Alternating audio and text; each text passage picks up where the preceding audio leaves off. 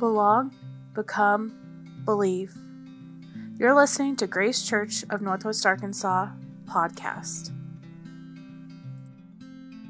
The message for November 21st, 2021 is called Threat Level.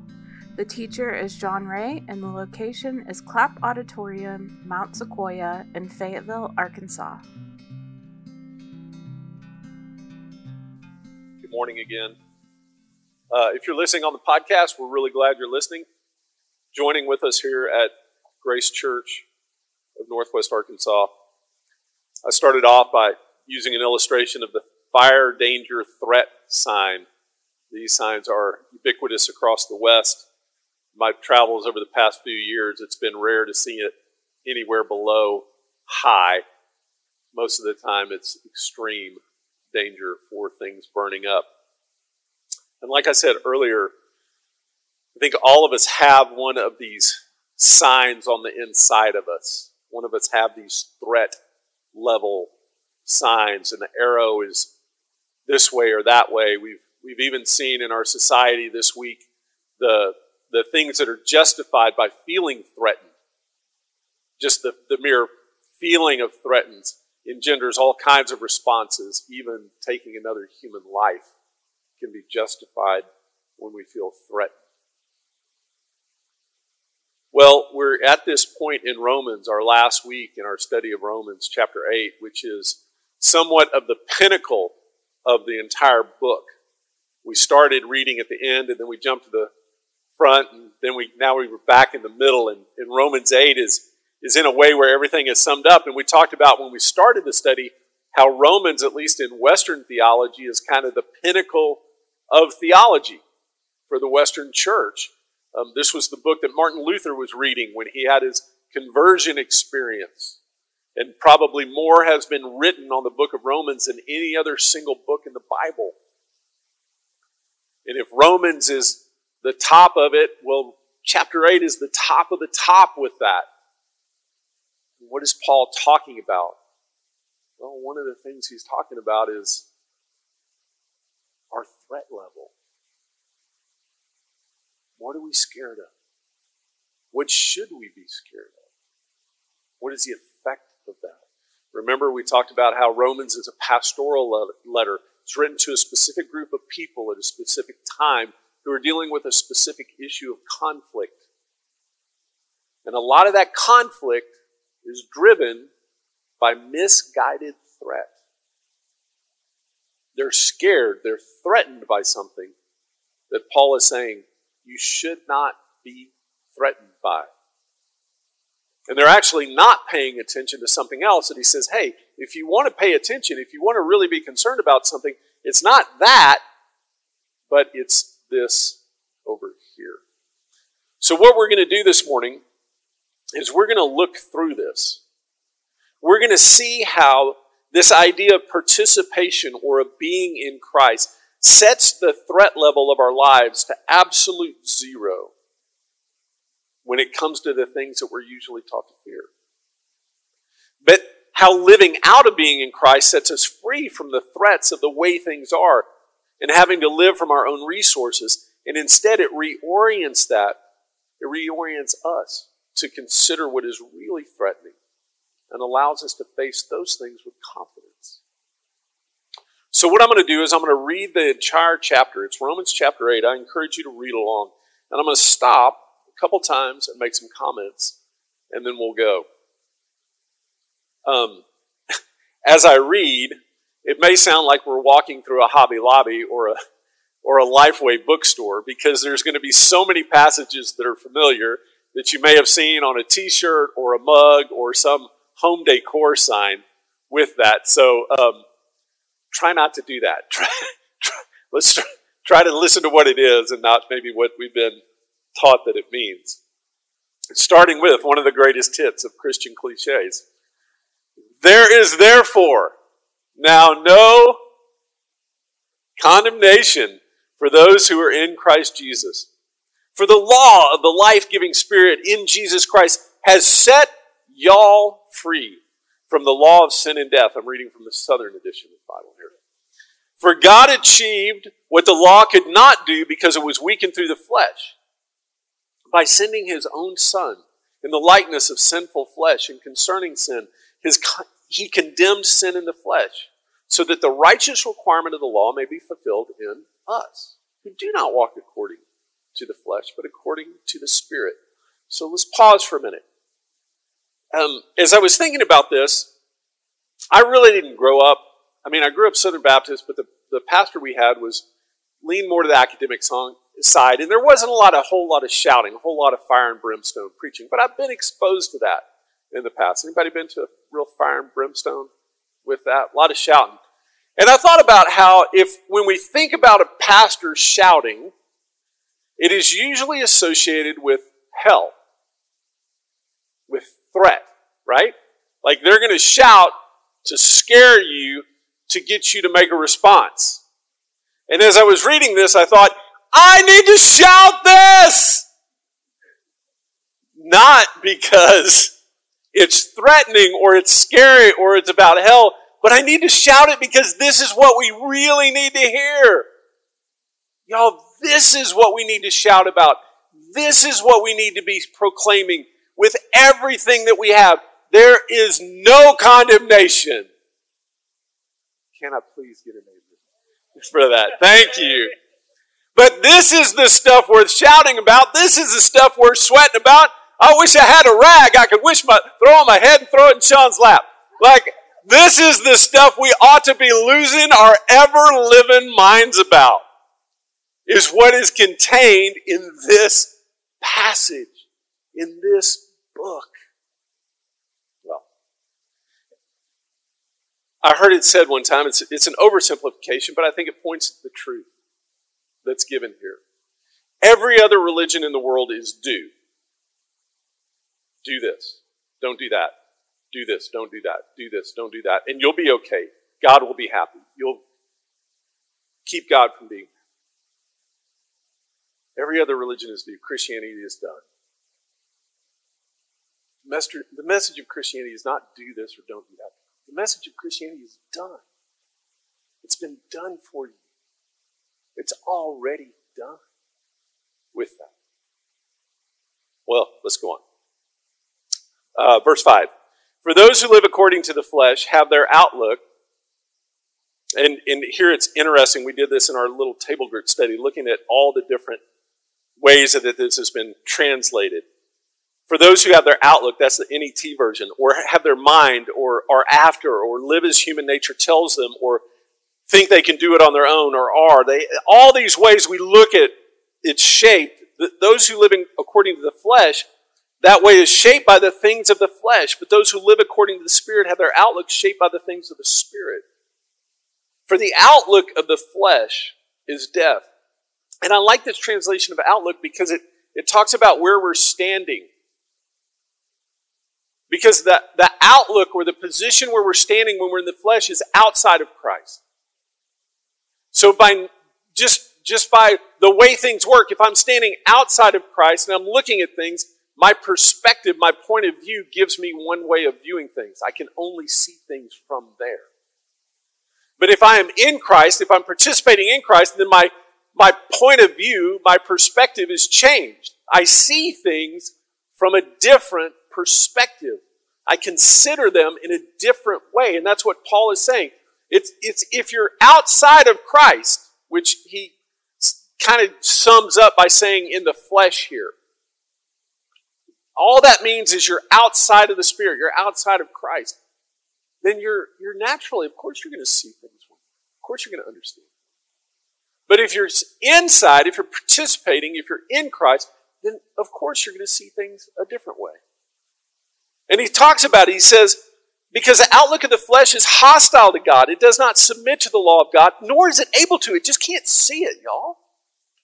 For those who are in the flesh cannot please God. Y'all, however, are not in the flesh, but in the Spirit, if indeed the Spirit of God lives in you. Now, if anyone does not have the Spirit of Christ, the person does not belong to him. But if Christ is in you, your body is dead because of sin, but the Spirit is your life because of righteousness. Moreover, if the Spirit of the one who raised Jesus from the dead lives in you, the one who raised Christ from the dead will also make your mortal bodies alive through his Spirit who lives in you. So then, brothers and sisters. We are under obligation, not to the flesh, to live according to the flesh. For if you live according to the flesh, you will die. But by the Spirit, but if by the Spirit you put to death the deeds of the body, you will live. For all who are led by the Spirit of God are the children of God. For we did not receive a spirit of slavery again, leading to fear. But we received a spirit of adoption, by whom we cry, Abba, Father, Daddy. The Spirit himself bears witness to our spirit that we are God's children. If children, then heirs, namely heirs of God, and also fellow heirs with Christ, if indeed we suffer with him, so that we may be glorified with him. Now, this is how it becomes real. So if the first part is propositional truth, that truth it is. Whether we believe it or not, whether we know it or not, it is. We are not condemned, okay? That truth exists, period, full stop. Whether you feel it or don't feel it. Whether you believe it or don't believe it. Whether you live like it or you don't live like it. It does not change that truth. But here's the thing, right, is that's not really how it works for us. If everything that was just propositionally true just happened in our life, we wouldn't have any problems. But we are this complex people and complex individuals with free wills and histories and situations and context and things. We're always rubbing up against each other and hurting one another and abandoning and helping and all these interactions that happen in life, right? And Phoebe, who's delivering this message, and Paul, who wrote the message, they know this. And that's why they talk about this, because this is how it becomes real to us. You see, this is our work. This is our work, is to stand in the place of the Spirit, see what we see from that perspective, and then live accordingly to it. And that's not easy because most of us, myself included, have spent most of our life standing in the place of the flesh. Even when we called ourselves Christians, even when I called myself a Christian, oftentimes I was standing in the place apart from God, viewing things for according to the flesh and making my actions, my judgments, everything based on that perspective. And so it's ingrained in us. We have these habits that we have to overcome, and this is our work. But we have to understand it's not earning, it's learning. As we live into this, we're not earning God's love. We're not earning justification. We're not earning being free from condemnation. All that's already been done. There's nothing left to earn. You already got the degree. You already got the paper. You've already walked. All right? You don't have to go back to class. In spite of that horrible nightmare that we all have, that we wake up and all of a sudden it's the middle of the semester, we haven't gone to class, we don't know where our books are, we don't know where the class, right? That is from hell. That nightmare is from hell. But it's kind of indicative of how we live our lives often, right? We've been set free, we've graduated, we walk, we got the paper, but then we go back, we wake up and we're like, oh no, I've got a test Monday. I haven't studied. And terror grips us. Our threat level just goes to red, right? So this process of doing this, it's not earning, it's learning. Learning to walk in the freedom of being forgiven, accepted, not condemned. Earning puts us on the outside, wanting to get in. Adoption puts us on the inside, wanting to get out. That's why we live from this place of adoption. If we're earning, we're on the outside longing to get in. If we're adopted, we're on the inside longing to get out. We want everybody to experience this. We want to share this with everyone. Y'all, you're already in. Grace Church, you're already in. Sam, Laura, Matt, RJ, you're already in. Ellen, you're already in. Justin, Jennifer, you're in. Done. I can't add to that. There's nothing that I will ever say up here that will add anything more precious than that. You're in. Everything that we need. Peter, we're going to study Peter next year, and he writes this in one of his letters. He says, everything that you need for life and for godliness has been granted to you in the knowledge of the Lord Jesus Christ. It's one of the most astounding scriptures ever. We already have all we need. But again, right? Learning takes effort. Learning doesn't come naturally to some people. Or learning certain things. I think learning comes naturally to everybody, but learning certain things or ways of learning doesn't necessarily come. And learning something as profound as this takes effort. And that's why Paul goes on. In Phoebe, as she's saying this, she goes, for I consider, it's verse 18, for I consider that our present suffering cannot even be compared to the coming glory that will be revealed to us. For the creation eagerly waits for the revelation of the sons of God. For creation was subjected to futility, not willingly, but because of God who subjected it, in hope that the creation itself will also be set free from the bondage of decay into the glorious freedom of God's children. For we know that the whole creation groans and suffers together until now. Not only this, but we ourselves, who have the first fruits of the Spirit, groan inwardly as we eagerly await our adoption, the redemption of our bodies. For in hope we are saved. Now hope that is seen is not hope. Because who hopes for what he sees? But we hope for what we do not see. We eagerly await for it with endurance. In the same way, the Spirit helps us in our weakness. For we do not know how we should pray, but the Spirit Himself intercedes for us with inexpressible groanings, and searches our hearts and knows the minds of the Spirit, because the Spirit intercedes on behalf of the saints according to God's will. And here, get ready for another cliche. This one will send it off the charts. And we know that all things work together for good for those who love God and are called according to God's purpose. Because those who God foreknew, He also predestined to be conformed to the image of His Son, and that His Son would be the firstborn among many sisters and brothers. And those He predestined, He also called. Those He called, He also justified. Those He justified, He also glorified. Now, right? Because we're so ingrained to think of this passage a certain way, we have to really pause and go, wait a minute, what is the context that this is being written in? Who is this being written to? And where is it being written? And again, this is written to a church that is at odds. This is at a church who is fighting against each other, who is condemning one another, who is judging one another. This is a church who is threatened. This is a church where both sides are looking at the threat level and going, it's extreme. The threat is extreme if those people get their way, if we have to do it their way. And the other side is doing the same thing. The church is threatened. It's an extreme threat if those people get power or their way of thinking infiltrates the church. That is who this verse is being written to. This is not some spiritual cliche you toss out to people who are going through bad stuff. Like some kind of spell or magic pill that's going to make it better.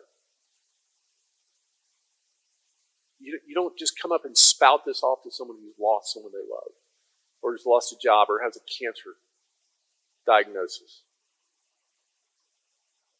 That's not what this is. No, this is trusting. This is a sign of trust that in the midst of conflict,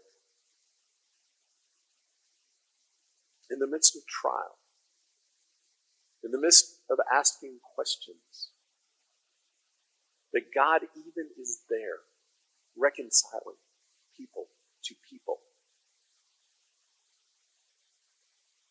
This is not a get out of suffering free card. This is no, God is reconciling people to people, and you can be reconciled as well because of what God has done. This is an incredible promise that leads us to lean in more to that, not seek to escape from it. It gives us courage not to run from those challenges, but to lean into them with the hope that they will be resolved. Not just to check out. Not to say I'm done, toss in the towel. No, this is the encouragement to lean in deeper to that, to stick to it longer. Look, Paul and Phoebe recognize that this isn't going to be easy. Not only do they recognize it for the Roman church, but for us too. Because we're still in the middle of this redemption project. Y'all, it's not done yet. Yes, the kingdom of God is here, but we talk about that kingdom of God, the ancient future kingdom coming. We're still in the middle of this redemption project. It hasn't been finished. We're still groaning with all creation. We're still waiting for the glorious appearance. Y'all, we have the assurance of what's been done, but we're still longing for what is yet to totally be completed with that. And how many of us like to wait? Anybody here? Yeah. Anybody like to wait? Anybody here just love to just keep yearning for something that isn't yet here, that you desperately want so badly, and it's not? That's work to stay in that space. But it's worth it. That's the thing. I remember Emily and Luke, when Jane was pregnant, first pregnant with Hope, our oldest daughter. I don't know how many, maybe y'all didn't get this, but I don't know how many people came to us and said, "Oh gosh, new parents, you're never going to get a hot meal again." I hope y'all aren't getting this. So, you won't take a shower for weeks. You won't be able to go anywhere. You won't be able to do anything. Like your whole lives are going to be turned over. Now that you have kids, everything's going to change, right? And here's the thing, is they were right. They were right. I remember the first time Jane had a full night's sleep after having Hope. It was 6 months, maybe, after we got Hope. Well, so it was a long time after. And she woke up in the morning and she goes, "I've been born again." Everything they warned us about was true. Here's the thing. So what? It was like, so what? We've got this child. We have this baby who's worth every bit of that and 10 times more. And so that's why I think Paul and Phoebe here, they can talk about this stuff. They can say, hey, yeah, it's going to be hard, y'all, but don't miss looking at what it's worth and what we get. Don't miss that. And that's what they say, starting in verse 31. That is pretty much what they say from here on out. They go, "What then shall we say about things? If God is for us, who can be against us? Indeed, he who did not spare his own son, but gave him up for us all, how will he not also, along with him, freely give us all things? Who will bring any charge against God's elect?" And again, when Phoebe was reading this letter, she would pause there. Who's going to do it, y'all? Who's going to bring the charge? It is God who justifies. Who is the one who will condemn? Christ is the one who died, and more than that, he was raised. Who is at the right hand of God, and who is interceding for us? Who will separate us from the love of Christ? Will trouble, distress, persecution, famine, nakedness, danger, sword? Pause. The answer is no. As it is written, "For your sake we encountered death all day long. We were considered as sheep to be slaughtered." No, in all these things we have complete victory through him who loved us. And I would bring that into the present. Who loves us and will always love us. "For I am convinced that neither death, nor life, nor angels, nor heavenly rulers, nor things that are present, nor things to come, nor powers, nor height, nor depth, nor anything else in all creation will be able to separate us from the love of God that is in Christ Jesus the Lord." Period. End. Done. That's worth shouting about. That's worth getting excited about. That's worth giving up everything and saying, teach me, God. That's worth learning how to live by, right there. This chapter begins with no condemnation, ends with no separation, and in the middle, it's all things work together. In many ways, it is the pinnacle of all Christian theology. The summation of the teaching and the work of God. It specifically is expressed in the life of Jesus Christ. Romans is a book about the best way to live in light of God's redemptive liberation and the moral transformation that should result. It's not some dry, systematic theology where we chop and choose and cut out part of the church and cut out those Christians because they don't believe the way we believe and they don't interpret this verse. That is the worst thing you can do with this book. No, this is how to live the Christ life. And this is the promise that if we learn that way, all of the things that divide us right now will be reconciled. It's about the inevitable conflict this creates, right? But also how it has been already overcome for us and how we can participate in that overcoming. It's about centering ourselves not in us versus them, but centering all of us in Jesus. Even those people we don't agree with. Centering all of us in Christ Jesus, adopted, accepted, everything accounted for, and everything taken care of. Y'all, it's about readjusting our danger signs all together. See, when we're in the flesh, when we're outside of Christ, when we're not learning what it is to be the daughter or the son, the child of God, and we look out from that perspective, our danger sign looks at things and puts everything to an extreme level. We live in fear and we try to control that or anesthetize it. But when we are in Christ, when we participate, when we learn our adoption, we see those things. And we see all the things that we were scared about there. You know what? Those aren't things to be concerned about. You've heard me say it before many times. I love the quote by the Scottish theologian John McMurray, who says, the maxim of illusory religion runs, fear not, trust in God, and he will see that none of the things you fear will happen to you. That's false religion. It says that of real religion, on the contrary, is fear not. The things that you are afraid of are quite likely to happen to you, but they are nothing to be afraid of. Listen, bad stuff happens. We all know this. Bad stuff happens. Stuff comes at us that the world has taught us to fear as the thing that will kill us, overcome us, diminish us, condemn us. Those aren't the things to be scared of. They've been overcome. They've been overcome. They won't kill us. They don't condemn us. There's no condemnation. Those aren't the things to be scared of. The things to be scared of there, and listen, we all need fear. Fear keeps us alive. I'm not saying don't be scared of anything. I'm just being scared. Be scared of the right thing. Be scared of the things that keep you out from living into your adoption as a child of God. Be scared of the things that lead you to condemn other people.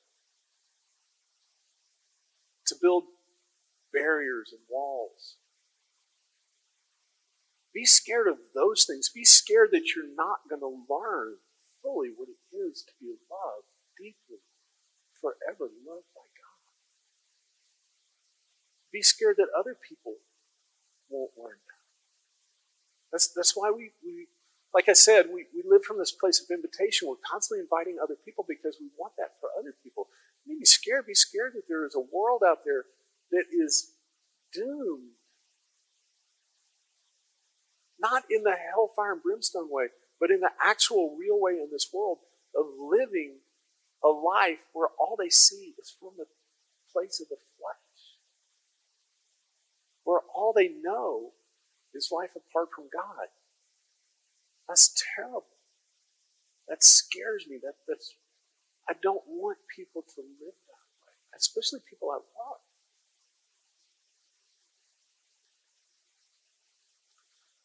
Y'all, we no longer, those of us here, everyone listening to this, whether you're on the podcast or here in person, we no longer fear death, rejection, shame, punishment, hardship, accusation, shunning, or slander.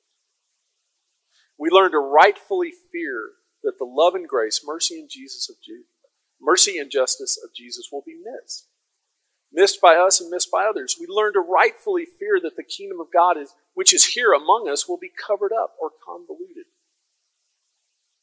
And then we'll waste our life living as if it wasn't real in here. And I ask the worship team to come up.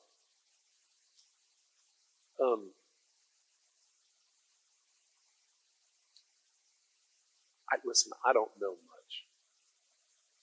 I really don't. We've all heard the tired cliche, but it is true. Like, the more we study, the less we know. I've spent almost all of my adult life studying this stuff. And I don't know much. But I do know this, at least I think I know it, that the single hardest thing for a human being to do is to let themselves be loved by God. Is to truly let ourselves be loved by God as God loves us. I don't know if there's anything harder. I don't know if there's anything more contrary to our flesh. We can't allow ourselves to be loved because everything's threatening. Everything's a danger outside of God. And so we have to practice this. We have to learn it. We literally have to practice letting ourselves be loved by God. One of the ways we do that is by taking communion. I think that's why Jesus gave it to us. He said, do this regularly, y'all. Like, remember me. Because when we remember Jesus, we remember that, hey, who we are. We remember, yeah, Jesus. We're in Jesus. He's the deal. He's the one. And then Jesus feeds us. Jesus literally serves us the meal and is the meal. It's metaphysical, I know. It's crazy, but it's the truth. Jesus serves us the meal and Jesus is the meal. Calling us back to learn what it is to live as daughters and sons, adopted in love, not condemned, not shunned, not shamed, but loved and accepted, wanted and adored. Thank you for listening to Grace Church of Northwest Arkansas podcast. You can find more about us online at gracechurchnwa.org. Grace and peace.